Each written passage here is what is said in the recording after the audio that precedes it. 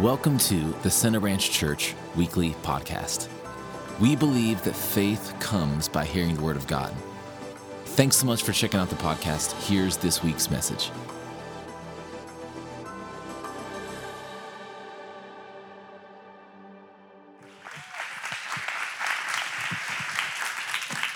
Awesome.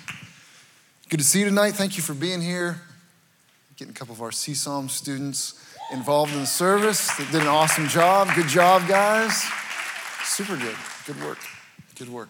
For those of you that were with us last night, we had a dream team night up at the movie theater. Just really appreciate everyone who serves on our dream team. Got to see a great movie together. Enjoy just getting to spend time with you. So tonight we're going to take a couple minutes to look at the Word of God and take some time to pray together. So we'll receive communion and pray together around the altar in just a few minutes. But I just want to share something before we do that. How many of you, sorry, I feel like my zipper's down. I was trying to be subtle about it. I was just like, people are going to start thinking, anyway, it's up. We're in good shape. How many of you have ever lied? Right, so all of us at some point we've lied to some extent, whether it's a little fib, a white lie. Probably most of us, if we lied, it was just accidentally. We were just confused or something. But you can actually get really good at lying, right? It's a skill that can be developed over time, and there's some people that are very good at lying. I used to lie. I don't like to lie anymore, which is good for someone in my line of work. It's just good for a Christian in general. But I used to lie when I wasn't serving the Lord. Now it makes me super uncomfortable, and rightly so. But even it makes me uncomfortable to the point where even when we play games where lying is part of the game, I don't like that part of the game. So I don't know if you've ever played the game Killer. Game that we used to play a lot in youth group, and a game where you get cards and there's one person that's secretly the killer and you're trying to figure out who it is, and it's just kind of, I don't know if you've played or not, but just as a little bit of a confession, I've been playing that game with Pastor Christina, Pastor Jonathan, since they were in youth group, and my wife doesn't like to play, so she distributes the cards. My wife always rigs it, so that's why I'm never the killer. You said something when we were at staff retreat. You're like, how come you're never? I don't even like to lie in the game, so I have her secretly stack the deck, so I'm never the person, so I never have to. I don't even like to pretend. It just makes me uncomfortable. I don't like lying, even pretend lying.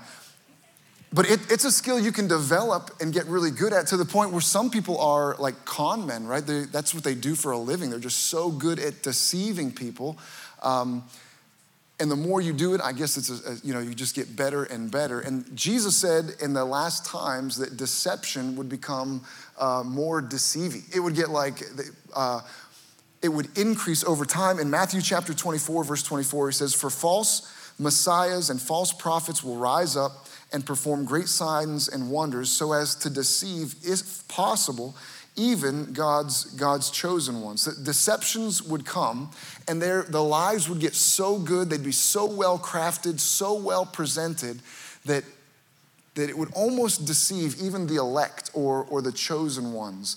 That there would be deceptions that would actually cause people to turn from serving the Lord and stop serving. And people wouldn't realize that that's what they're doing, but they'd actually be turning from the right path and getting onto the wrong path and choosing to not go to heaven, but to eventually go to hell, because they've been deceived by lies of the enemy. And because deception is going to increase, that's one of the reasons that we need to love God's word.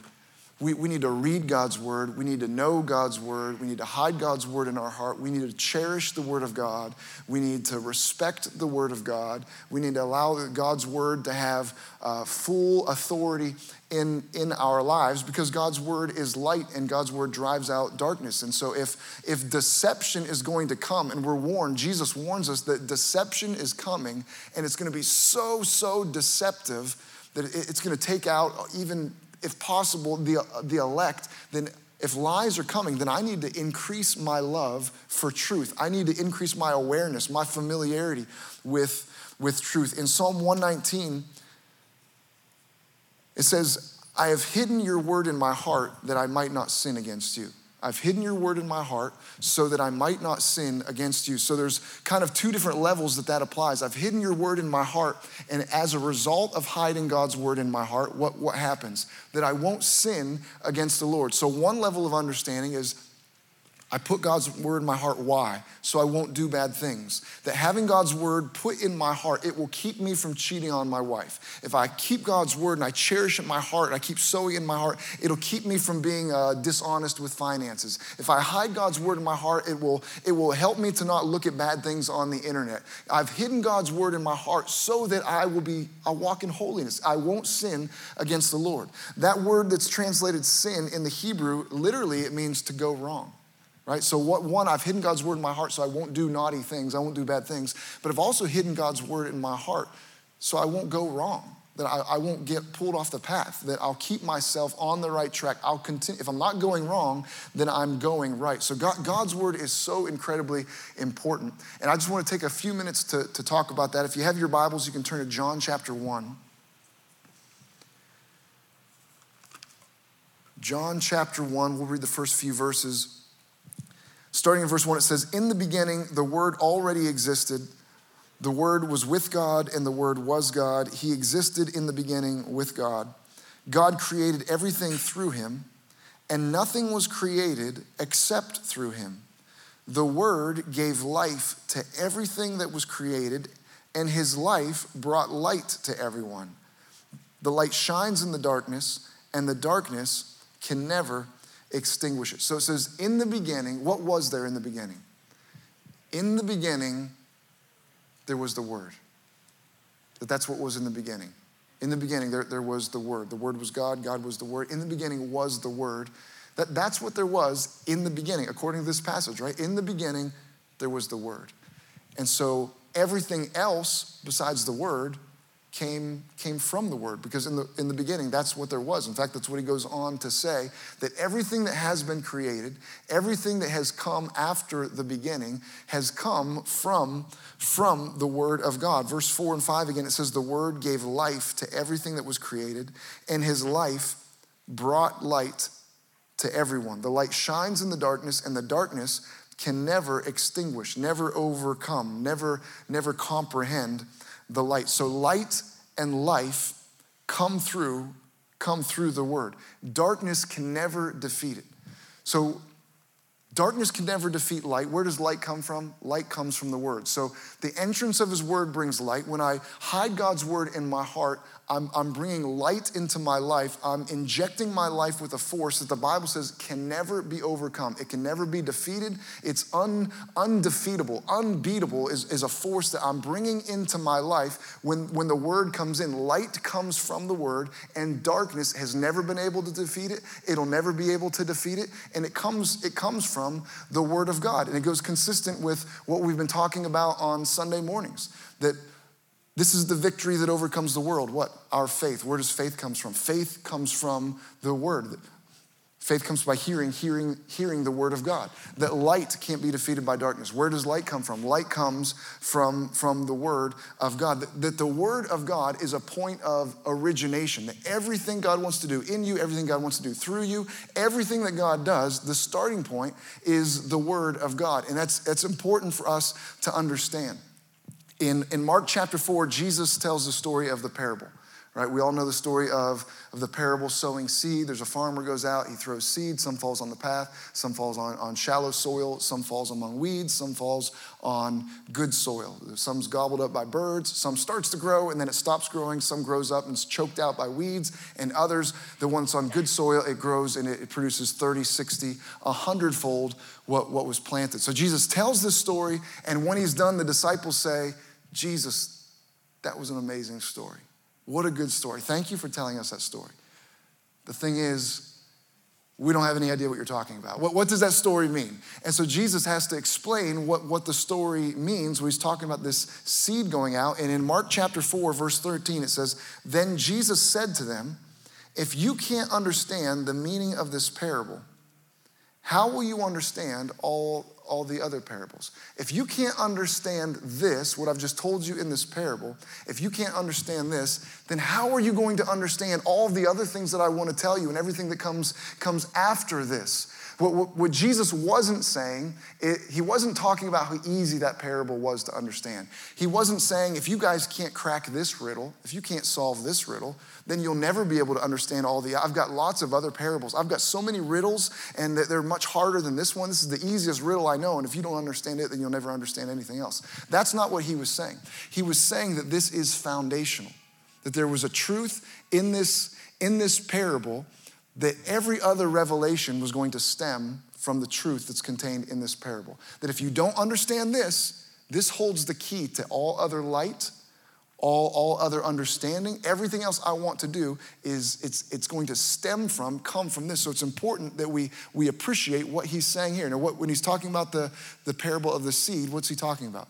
There's lots of different things. There's the seed on the path, seed in shallow soil, there's birds, there's thorns, there's weeds, there's all these different kinds of things. But what is the consistent? So there's lots of things we can glean from the parable of the sower, absolutely. But the consistent thing is the word of God is the seed. God's word is a seed. God's word is the seed. And so he's saying, unless you appreciate and understand this key thing, then you're never going to gain more understanding and enlightenment unless you appreciate and truly value and understand just how crucial and precious the word of God is, to the point that everything God wants to show you, everything he wants to say to you, it all comes back to the word of God. And so it's important how we perceive the word of God. It's important how we perceive it, because how you perceive something determines how you receive something. How you perceive it will determine how you receive it. It's true with the word of God. It's true in all kinds of areas of life. You've seen somebody maybe that looked like they were homeless, and the way that you approach them might have been different than when you see someone that looks like they're a politician or a polished businessman. I'm not saying it's right or wrong. We need to interact with people appropriately and all of that. But I'm just saying the way you perceive, it does really affect the way that you receive, and certainly with the word of God. In fact, if we skip down a couple of verses, in verse 10 of John chapter 1, it says, he came into the very world he created, but the world didn't recognize him. So the creator came to what he created, and the created didn't even understand or recognize the one who had created them. The creation didn't recognize the creator. So he came to the very world he created, and the world didn't recognize him. Verse 11, he came to his people, and they rejected him. Why did they reject him? Why did people reject Jesus? Because they didn't recognize him, right? Those two statements are linked together. Because they didn't perceive him, and people had all kinds of different perceptions of Jesus, all different levels. There were some people that thought Jesus is bad. He's a blasphemer. He's working with the devil. He's full of demons, and he's a bad guy, right? People had that perception, and that obviously affected the way that they received him. There's some people that thought just kind of neutral. It wasn't bad. There's people in Nazareth that said, isn't this Mary and Joseph's kid? He grew up down the street. We used to see him playing baseball in this empty lot or whatever. He's just a guy. They had a neutral perception. Then there's some people that had a good perception of Jesus. When Jesus said, who do men say that I am? Well, they think you're one of the prophets. They think you're like maybe Jeremiah or Elisha that's come back. Maybe some people say you're John the Baptist raised from the dead. They had a high regard for him. But all of that is not proper perception, because Jesus wasn't any of those things. He was the Son of God, the Messiah. He is the Son of God, right? So any of those understandings would be a misappropriate reception of Jesus. If you receive Jesus as just a guy, you've missed it. If you receive Jesus as a really, really, really good guy, you've still missed it. And this isn't just about Jesus, because in this passage, he's letting us know that these things run parallel, the word of God and Jesus, that they're intermingled, they're one and the same. So we can apply it to the word of God as well. That you can think things about the word of God. There's some people that think God's word is bad. This is a bad book. It's full of lies. They shouldn't even allow it to be printed. Some people think, It's an ancient book. It's just kind of neutral. Some people think, no, it's really good. There's some nice teachings. But all of those, just like you wouldn't benefit from Jesus if you didn't really perceive him for what he really is, you're going to miss out on the word of God and what it's able to do in your life if we don't perceive it as this is the breath of God. This is truth. This is life. Everything God wants to do comes to me from this. And if I perceive it as anything less, then I'm going to receive it inappropriately. And if I receive it inappropriately, it's not going to accomplish what God set it out to do in my life. People encounter Jesus all the time. Encountering the word of God wasn't enough. There had to be a proper perception, which led to a proper reception for it to be beneficial in their lives. It's not just enough to have an encounter with the word of God when you come to church like you are right now. It's not just enough to get up in the morning and read God's word. It's not enough to be on a Bible reading program. If we're not perceiving it for what it really is, that this is God breathed. Then when I read this, God is breathing into me. He's revealing. This is something I can build my life on. It's bringing light into my life. It says that it gave life to everything. That the word of God gives life to what? Everything. What in your life needs life? Your marriage, your hope, your peace, your joy, your vision, your emotions. What needs life? It gives life to everything. The word of God gives life to everything. And so we've got to have a perception of the word of God that is in line with what the word of God really is. And anything less than that will prevent us from the light that God wants to bring. What areas need life? What areas need light? He brought life, and that life gave light. What areas feel like, man, there's darkness in my life? I feel like there's a cloud over my life in this area. I feel like there's a cloud of depression. There's just kind of darkness creeping into my marriage. Whatever it is, there's a force that can bring an unbeatable, a force that can't be defeated into your life. It's the word of God. But if I handle it as just, this is really, really good religious stuff, I've got to understand what it really is in my life. So we'll read the next couple of verses. So I'm going to ask the band to go ahead and come back up and start playing. We'll get ready to pray here in just a moment. Verse 12, it says, "But all who believed him and accepted him, he gave the right to become children of God. They are reborn, not with a physical birth resulting from human passion or plan, but a birth that comes from God." Verse 12 again, "But to all who believed him and accepted him, he gave the right to become children of God." So the people that believed him, the people that accepted him, the people who received him, why did they do that? Because they recognized him, right? They perceived him properly, so they received him. And what happened when they received? He gave them the right to become children of God. That word in your Bible, I don't know if yours has like a little number with a footnote of a more accurate or another translation. I read to you from the New Living. It says he gave them the right. Other translations say he gave the privilege. Literally in the Greek, actually that word most often is translated as authority or power. To those who received him, to those who recognized him, those who understood what they were dealing with, he gave them the power, he gave them the authority to operate in life as children of God, as sons and daughters of God. And again, this doesn't just apply to Jesus. I mean, it's Jesus in the Word. So what he's telling us about Jesus, he starts off saying, hey, these things are running parallel. These things are running with one another. So to all who receive, all who recognize the validity, the beauty, the holiness, the life, the power of the Word of God, if I receive this, if I really receive it, then he gives me authority and he gives me power to operate in this life as a son of God, as a daughter of God. The thing about authority is, just like he says, he gives the right, he gives the power. You don't have to use it. I've used this illustration before, but I just encountered it this morning, so I'll use it again. A police officer has authority, right? They don't have to use it. I got pulled over this morning on the way to church. I'm just now telling my wife that.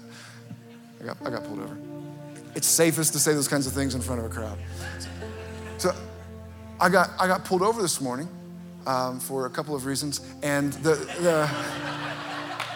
The police officer ended up being very kind to me and gracious, and he had the right, he had the power, he had reasons to give me a ticket, but he didn't use that power. He didn't use that authority. He had to make a decision. He looked at me, and I made puppy dog eyes, worked up a few tears. No, I didn't. But so he had a decision to make. I've got this authority. I've got this guy. What am I going to do? And I'm either going to exercise this power, exercise this right, exercise this authority, or say, you know what? I'm not going to do it. Well, similarly, all who receive this receive power, authority to operate as sons of God. Rodney prayed that way. Rodney, when he was up here praying, I'm praying from a position of victory. I'm not trying to get into victory. I'm coming at it from the angle of I am the victor. That's coming at it like a son of God. He's choosing to exercise a right that he's received by understanding what God's word. He shared a few passages. Said, this is the reason I know this is true. This is how I'm going to approach this situation. I have a right, I have the power, I have the authority to come into this need, to approach this time of prayer from the standpoint, I am a son of God. I'm in his family. I've got power and authority that he gives us the right through understanding and properly to all who receive the word of God. If you receive the word of God, you crack it open, you understand, man, this is speaking to me. The word of God is living and active and sharper than any two-edged sword. It's able to divide things, cut things out of my life, bring things into my life. When I understand what it is that I'm handling, man, when I receive it properly, it gives me the power to step into this situation, to walk through my day, to handle my marriage, to handle this decision. I'm not just some guy that really likes church stuff. I am a son of God. You're a son, you're a daughter of God. You've got that right or that privilege. He doesn't force it on us. He opens up that right and privilege. You have that authority. It's just whether or not we use it. There's production in our life that comes from reception. And that reception comes from perception. The way I perceive determines how I receive, and that's going to determine how I produce in my life. That Peter understood, Jesus, you're not just some guy. You're not John the Baptist. You're not a prophet of old. You are the Messiah. You are the Messiah. You're the Son of the living God. And what did Jesus say to him when he said that? Man, flesh and blood didn't reveal that to you. The Father has revealed this to you.